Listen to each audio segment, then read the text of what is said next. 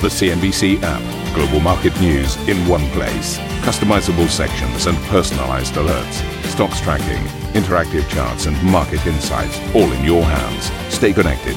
Stay informed. Download the CNBC app today. Welcome to this Friday edition of Squawk. These are your headlines. The last dance for lockdown growth. Shares in Netflix plunge in extended trade after the streaming giant adds over 10 million new subscribers in the second quarter, but does warn that growth will slow sharply to its weakest level in years. Russia rejects claims that a group linked to Moscow tried to steal COVID-19 vaccine research after the UK, US and Canada accuse a group known as Cozy Bear for a widespread attack. At a time where the world's come together, we're all trying to find a vaccine that both our people and people around the world can benefit from. To have the Russian government engaged in that endeavour, I think needs calling out, and I think the world should know it. European leaders preparing to meet for their first in-person summit since the onset of the outbreak, as hopes of approving the blocked €750 billion recovery fund hang in the balance. We're going to speak to the Luxembourg Prime Minister, Xavier Bettel. That's coming up at 8:40 CET. And a dead end for Daimler. Cost-cutting acceleration forces the German car maker to halt production of Mercedes sedans in the US and Mexico, as it reveals a €1.7 billion operating loss for the second quarter.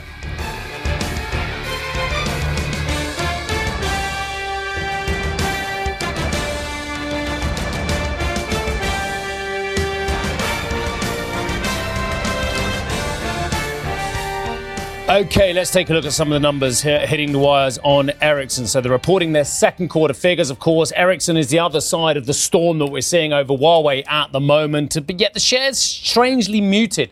As you can see from the last 3 months, they haven't really had any form of a breakout, have they? They are up 7.5% for the year. So that is, I guess, to be expected in the least. Right, the gross margin improved to 37.6 from 36.6% a year ago. The sales figure also improved to 55.6 billion Swedish krona from 54.8 billion a year ago. Elsewhere, the operating income better than expected at 3.9 billion versus 3.7 a year ago. What else can I tell you? They say COVID-19 pandemic had a limited impact on operating income and cash flow. Second quarter net sales. In network sales, 39.8 billion versus 37.8 billion a year ago. Current visibility group financial targets for 2020 and 2022 are maintained. Does that sound modest to you? You'd kind of think that there'd be at least those targets, given everything we're seeing with their key Chinese rival. Chinese 5G contracts are expected to be profitable over the life cycle, but had a negative contribution to gross margin in the second quarter. They say they strengthened their market position in mainland China, which is very interesting, as strategically important as the market is expected to be a driver of critical future requirements and provide us with important scale. Adding the Chinese 5G contracts are expected to be profitable over the life cycle, but had a negative contribution to gross margin in the second quarter. Interesting that they're breaking out the Chinese 5G operations. Yet when I think what people really want to know is, are they going to be picking up market share from Huawei going forward? It's almost the key question, isn't it, at the moment as well? But as I mentioned in the shares, they have had a rally off their lows, a significant rally off their 52-week low, which I believe was, 12th of March. They were trading around about 61 Swedish krona. But again, a modest performance. Again, if you look at where they were and where they are, and if you strip out the fact that they are saying COVID-19 not really having a major impact on their company as well, I think it's more about geopolitics, isn't it? We all know that as well. But look, we're going to be speaking to the CEO. It's exclusive, I believe. The Börje Ekholm is the CEO. He will join us at 5 minutes past 8 CET. So he'll be speaking to Karen and myself. Right, let's move on and take a look at the US markets overnight. And a modest set of moves. In fact, once again, a market move that we saw the Nasdaq underperforming the Dow and indeed the S&P again to the downside, down 0.7 of 1%. I've got a nice swathe of red behind me, just saying what the move was in session. But actually, week to date, it's very interesting. Again, I've been talking about the rotation, about how we don't need to just completely look at the Nasdaq the whole time. Nasdaq's down 1.4%. Week to date. Russell 2K up 3.2%, Dow up 2.5%, S&P up 1%. So at this moment, with a key session to come, we have an outperformance from most of the major indices in the States compared with the NASDAQ. Isn't that interesting? So, what do we have yesterday? We had retail sales. They were very strong, but of course concerns about the figures going forward. Initial jobless claims, they were okay, but I think people want to see more declines in that figure. 1.3 million, which fell 10,000 week on week. Today we've got housing starts. Now, housing starts is very interesting. Okay, so look, I'm going to tell you how it is. I had a dispute with the production team this morning. There are about 10 of them, and there's one of me. I lost because I'm failing to tell them that I believe that there is something else going on in the market other than the obsession with shiny things. Shiny things are FANGs. Shiny things are NASDAQ herded stocks. But they're millennials. What do I expect? They're fascinated, obsessed, one might say, by Amazon, by Apple, by Alphabet, by Netflix, by Facebook. Maybe that's right to be obsessed. Maybe this liquidity we're seeing that's rushing through from all the professional investors, rushing through from the retail investors, obsession on Robinhood as well. We see unbelievable liquidity in Netflix, for instance. Netflix yesterday had triple its normal daily volume, at least 24 million stocks traded in this one, or shares in this one, when the average is around about 7.2 as well. And I get it. We're going to spend a lot of time on Netflix as well in a moment. But CNBC and you, and I don't know who started this loop. I don't know if it's the chicken or the egg. We became obsessed by 5-6 stocks as well. Now, rightly so, these are exciting. They have enormous growth. I understand that. They are growth stocks. But will your life depend on these 5 stocks going forward? Is it the most important thing in your life? Maybe. Maybe it is. Maybe owning a home isn't. And the reason why I've brought up lumber is because, you know what? It's like tumbleweed when you start talking about lumber. They all start going onto their phones and people say, oh, yeah, whatever, you know. And do you know what? The liquidity in this is phenomenal. I am saying to you now as a viewer, do not touch this with a barge pole unless you really know what you're talking about, or you need to hedge your future position because you own a sawmill or something, or you have a wood in the middle of Canada or something. Because this one is beyond illiquid. According to Seeking Alpha, there's literally like, what was it? 3,332 contracts out there as of July the 10th. So tiny open interest, tiny. The average daily volume before people got excited, about 500 contracts. So you can't touch this one. But lumber is one of the greatest metaphors for the US economy you can find. Trust me, we've had such amazing oscillation on this one in 2008 when it plummeted, then it rallied aggressively up to $659. And what you measure these ones in is lumber per 1,000 board feet, okay, per 1,001 board feet. We've all got these idiosyncrasies. But you can't touch this because it's illiquid. But look at the moves we've seen. 55% higher over the 3-month period. Our low was $250. We have gone through the roof on this one. Why? Because of house building, because of the actual bricks and mortar, not only of your life, but of the American economy. So over here, this is what we talk about a lot. The shiny FANG stocks, because their liquidity is phenomenal. Their growth is potentially amazing. But isn't it this stuff we need to spend more time on as well? I just want to leave you with that to think about. Anyway, back to the shiny stuff. And Netflix shares plunged in extended trade after the streaming giant posted its biggest earnings miss in 16 years. The company added 10 million global paid subscribers in the second quarter as lockdowns kept people at home, but forecast third quarter additions of less than half of analysts' expectations. Well, a man who probably doesn't really care about lumber, but really does care about the technology stocks is George Olstein, who is the sector specialist over at Schroders and joins us now. Very open, easy question to start off with, George, and I won't ask you about house building. What do you think of the Netflix numbers? Good morning. The stock's down 9%, and the guide is a bit weak versus expectations. But if we actually step back and look at the numbers themselves this quarter, they're phenomenal. 10 million net adds, ARPU up 5% in constant currency, 770 bips of operating margin, and positive free cash flow for the first time in forever. If we actually take stock of this situation, the numbers are absolutely phenomenal. Why will Netflix have an advantage going forward over peers such as, dare I say it, Comcast have released Peacock as well, which is an NBC offering.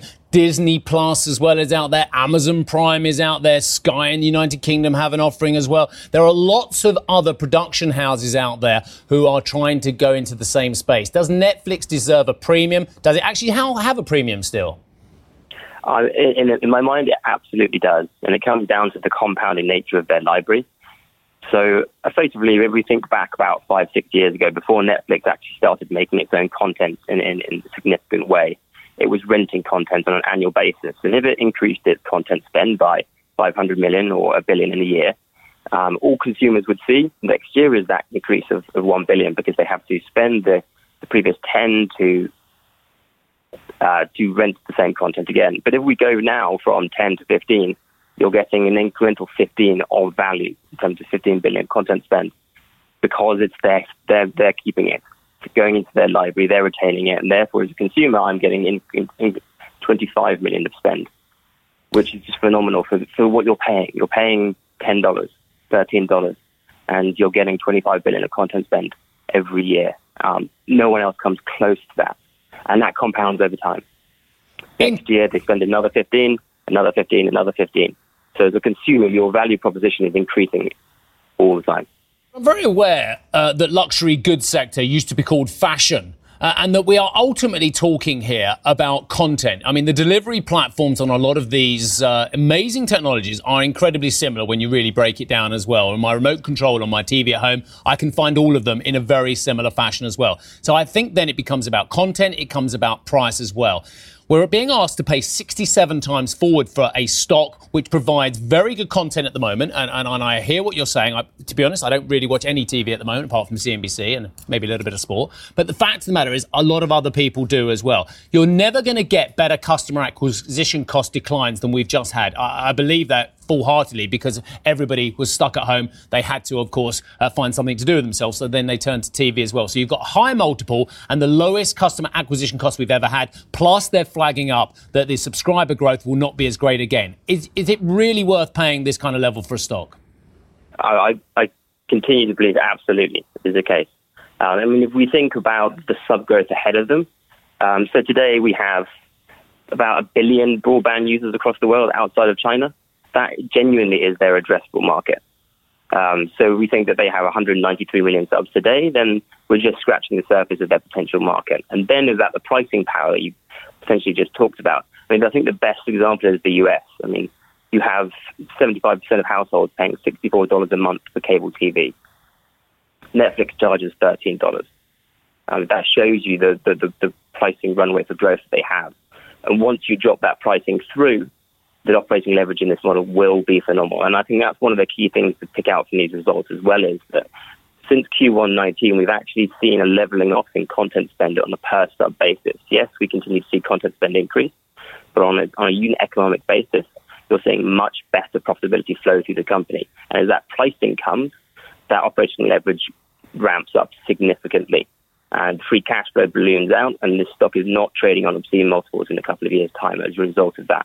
But George, just again, I hear what you're saying. I'm just giving you the other side of it so we can have a nice chat on this one as well. But $13 a month for one provider, and my understanding is, dare I say it, looking at the television habits of my own family as well, is they don't just have one provider. So very quickly, your $64 for your cable subscription, which historically covered a whole host of providers. Now, obviously, it's less so. Your $13 a month by comparison from Netflix turns into $26 or $39 or very easily, I don't know, $52. So you do tend to have 4 or 5, plus you have your Spotify or your Deezer or what have you, or your Apple Music, and all of a sudden you're paying $100 per month as well. So is it slightly disingenuous of us to say there's only going to be one provider and that'll be Netflix as the key? It's a great question, and it depends on how consumers are going to use the services. So yes, we have competition like Disney, but Disney is playing effectively what looks like a different game to the likes of Netflix. Netflix is going for a mass content, so everything for everyone. Disney is going for very high quality niche content that appeals to, yes, okay, we're 60 million subs now for Disney Plus, but we're not going to get the same reach as we are for Netflix. So think of Netflix as your base consumption, like drinking a can of Coca-Cola, whereas the likes of Disney is your red wine. It's for an occasion, it's expensive, but it's not competing necessarily with the same budget that you're paying for your can of Coke. So you always think about Netflix as the baseline, and anything that's incremental on top will be added and churned out on a rolling quarterly or monthly basis. I like your metaphor. I have to say, for disclosure, I don't drink any fizzy drinks anymore, but I do drink the occasional glass of red wine. For your disclosure, so I just need to ask, do you own Netflix personally, sir? I don't own Netflix personally, no. Right, brilliant. Thank you. And I should ask, carry on, does any member of your family own Netflix as well, sir? No. Okay, No, excellent. I just had to do those things. George, really nice conversation. I really enjoyed it. Thank you very much indeed for kicking off our coverage today. George Olstein, who is a sector specialist over at Schroders. Right, for more on Netflix's push to restart production amid the outbreak, head to cnbc.com. US weekly jobless claims, as I mentioned at the war, have risen by more than 1 million again for the 17th straight week. Initial claims totaled 1.3 million for the week ending July 11th, coming in slightly above expectations. Total claims have risen by over 50 million since the start of the outbreak in late March. The US has reached a new, some would say grim milestone in the number of new coronavirus cases. More than 77,000 cases were recorded in one day, according to the latest tally by Reuters. Nearly 1,000 lives were lost in just 24 hours as Florida, California and Texas all reported their largest one-day jumps. This comes as Colorado became the latest state to issue a statewide mask order amid the surge in new infections. Facebook CEO Mark Zuckerberg has criticised the president, Mr. Trump, and his handling of the pandemic. The social media platform CEO made the comments during a live stream chat with Dr. Anthony Fauci, who says the US needs to, quote, regroup amid the surge in new cases. I was certainly sympathetic early on when it was clear that there would be some outbreaks, no matter how well we handled this. But, now that we're here in July, I just think that it was avoidable, and it's really disappointing that we still don't have adequate testing. What I think we need to do, and my colleagues agree, is that we really got to almost regroup, call a timeout, not necessarily lock down again, but say we've got to do this in a more measured way. We've got to get our arms around this, and we've got to get this controlled.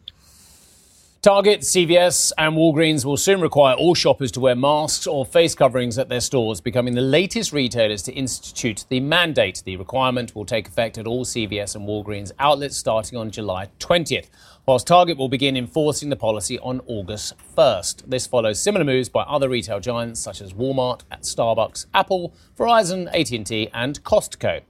Well, coming up on the show, Russian hackers are accused of attempted vaccine data theft. More on this after the break. Plus, if you want more on the top market moving stories, you can check out the Squawk Box podcast found on all major podcast providers.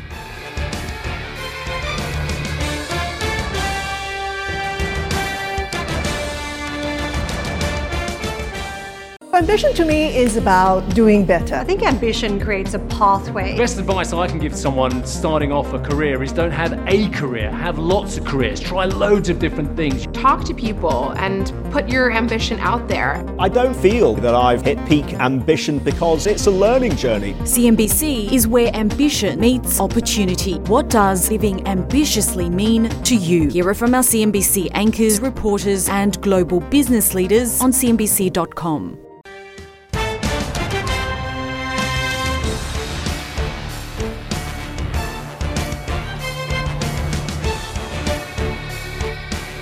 Okay, it's been a very interesting week, I think, on a lot of sector rotation, on our view of the economic decline versus what has actually been really good data out of the States this week. I think we can fairly unambiguously say the data's been good. The banking sector's been stunningly solid, apart from one or two notable exceptions like Wells as well. But by and large, it's been a very interesting start to the second quarter earnings season. But the markets are very concerned about one thing mostly, and that is COVID-19, and rightly so. This is where we're trading at the moment. Hang Seng, 0.5% higher. Not a lot of move on the Shanghai Composite, which had a very late big decline to the downside, that and the CSI 300. Again, concerns about re-emerging cases, I'm told, was the catalyst there. And a flat market on the ASX 200 trading at 6,006. Opening calls for Europe. Well, again, I thought it was a much calmer session in Europe yesterday. You always sit there looking in the afternoon, waiting for the big moves, and it didn't happen. It was a drift lower, certainly on the FTSE, that's for sure. So we are called to open 62.63 on the FTSE. Xetra up 15 points. Whether it remains a calm session, of course, that is anyone's guess at this early stage. So Russian hackers have attempted to steal coronavirus vaccine research from Western organisations. Now, this is according to British, American and Canadian security officials. Juliana, I note the Russians have been robust in saying this is not the case. So what do we know about this that takes us beyond, yes, you have stolen this and it's been state-sponsored, to the Russians saying, no, we haven't? So a little bit of detail for you. Security services in the US, UK, and Canada have specifically said that they believe the cyber espionage group APT29, also known as Cozy Bear, used a form of malware to steal information and vaccine research and development from various organizations. They warned the attacks are likely to continue. And to give you a little bit of context about this group, Cozy Bear had previously been linked to the hacking and theft of emails in the Democratic National Convention back in 2016 and the U.S. election. Now, the group of security officials didn't say which organizations had been targeted, nor did they confirm whether or not any information had actually been stolen, any intellectual property had been successfully stolen. But it did assure that vaccine research hasn't been hindered by these alleged attacks. Russia, as you said, has robustly denied these accusations. The UK Foreign Secretary Dominic Raab made no bones about it, very clear in his condemnation of the attacks, calling them appalling. Take a listen to what he had to say. We know that the Russian intelligence agencies have been targeting, in terms of cyber attacks, against efforts across those three countries and here in the UK, our attempt to find a vaccine through research and development for coronavirus. And I think that's pretty appalling, I have to say. At a time where the world's coming together, we're all trying to find a vaccine that both our people and people around the world can benefit from. To have the Russian government engaged in that endeavour, I think needs calling out, and I think the world should know it. Now, in addition to Dominic Raab weighing in, we've also heard from Adam Schiff, who is the head of the U.S. House Intelligence Committee. He said it was obvious why President Putin would resort to theft to secure an advantage in the global search for a vaccine. He said the stakes are high for President Putin. International prestige, economic benefit, and domestic politics would all potentially drive Russia to these tactics. Every country around the world, as we've been discussing for many weeks, is very keen to find a vaccine. Russia, in particular, has been had a lot of difficulty in controlling the outbreak in that country. And in terms of where Russia is on finding a vaccine, Russia has said that a COVID-19 vaccine is in development in Moscow and will begin a phase 3 trial next month. So this is the most advanced of the human trials. The early clinical trials of the vaccine haven't been peer-reviewed, so we don't know a huge amount of detail about the results of the early stages of the vaccine that they are producing. And Kirill Dmitriev, who we've spoken to many times, head of the Russian Direct Investment Fund, suggested that Moscow planned to produce more than 200 million doses of the vaccine by the end of the year, and they will look to give the Russian population the vaccine by early 2021. So that's where Russia stands in terms of their vaccine development. Steve. I believe, and I'm trying to find the copy where I found it, Mr. Dmitriev is also denying that the state would be involved in this as well. I mean, how do we move beyond? I don't understand how we move forward on this story with the the US, UK and Canadian security forces saying, you have tried to hack us, we believe it is state-sponsored, and a state organisation or the state kind of sovereign wealth fund of Russia saying, we didn't, you're just jealous because we're moving ahead commercially as well. I know this is an amazing story, and I saw it yesterday and I thought, wow, and I saw the statement that our team had sent through, but I don't know what happens next in this story. I mean, are there sanctions? We think it's going to become a major political incident, or is it just literally that's what it is and then we move on? It's hard to say, Steve, at this point. I mean, I think the priority for countries around the world is just to ensure that vaccine development and research can continue unabated. And at this point, the security officials in the West are keen to say that the vaccine efforts that are underway in the US, Canada, and the UK haven't been hindered by these alleged attacks, although they wouldn't confirm whether any intellectual property had been stolen. And we talk about the race for a vaccine, but you talk to medical experts and they're keen to say it's not a race. Whoever develops the vaccine first, it shouldn't matter. It's all about finding multiple vaccines that should work. So from a medical perspective, it's not necessarily too concerning, but the bigger ramifications, to your point, likely on the geopolitical front. But it's hard to say from here where we go. Yeah, and I guess just looking at this, if there's going to be no commercial advantage because many of the manufacturers are going to give it away for nothing or do it at cost as well, then you do wonder, it just adds another extra nuance to this. Is there a commercial advantage if the Russians were found guilty of stealing as well? Anyway, many questions. I'm not sure we're going to get many answers.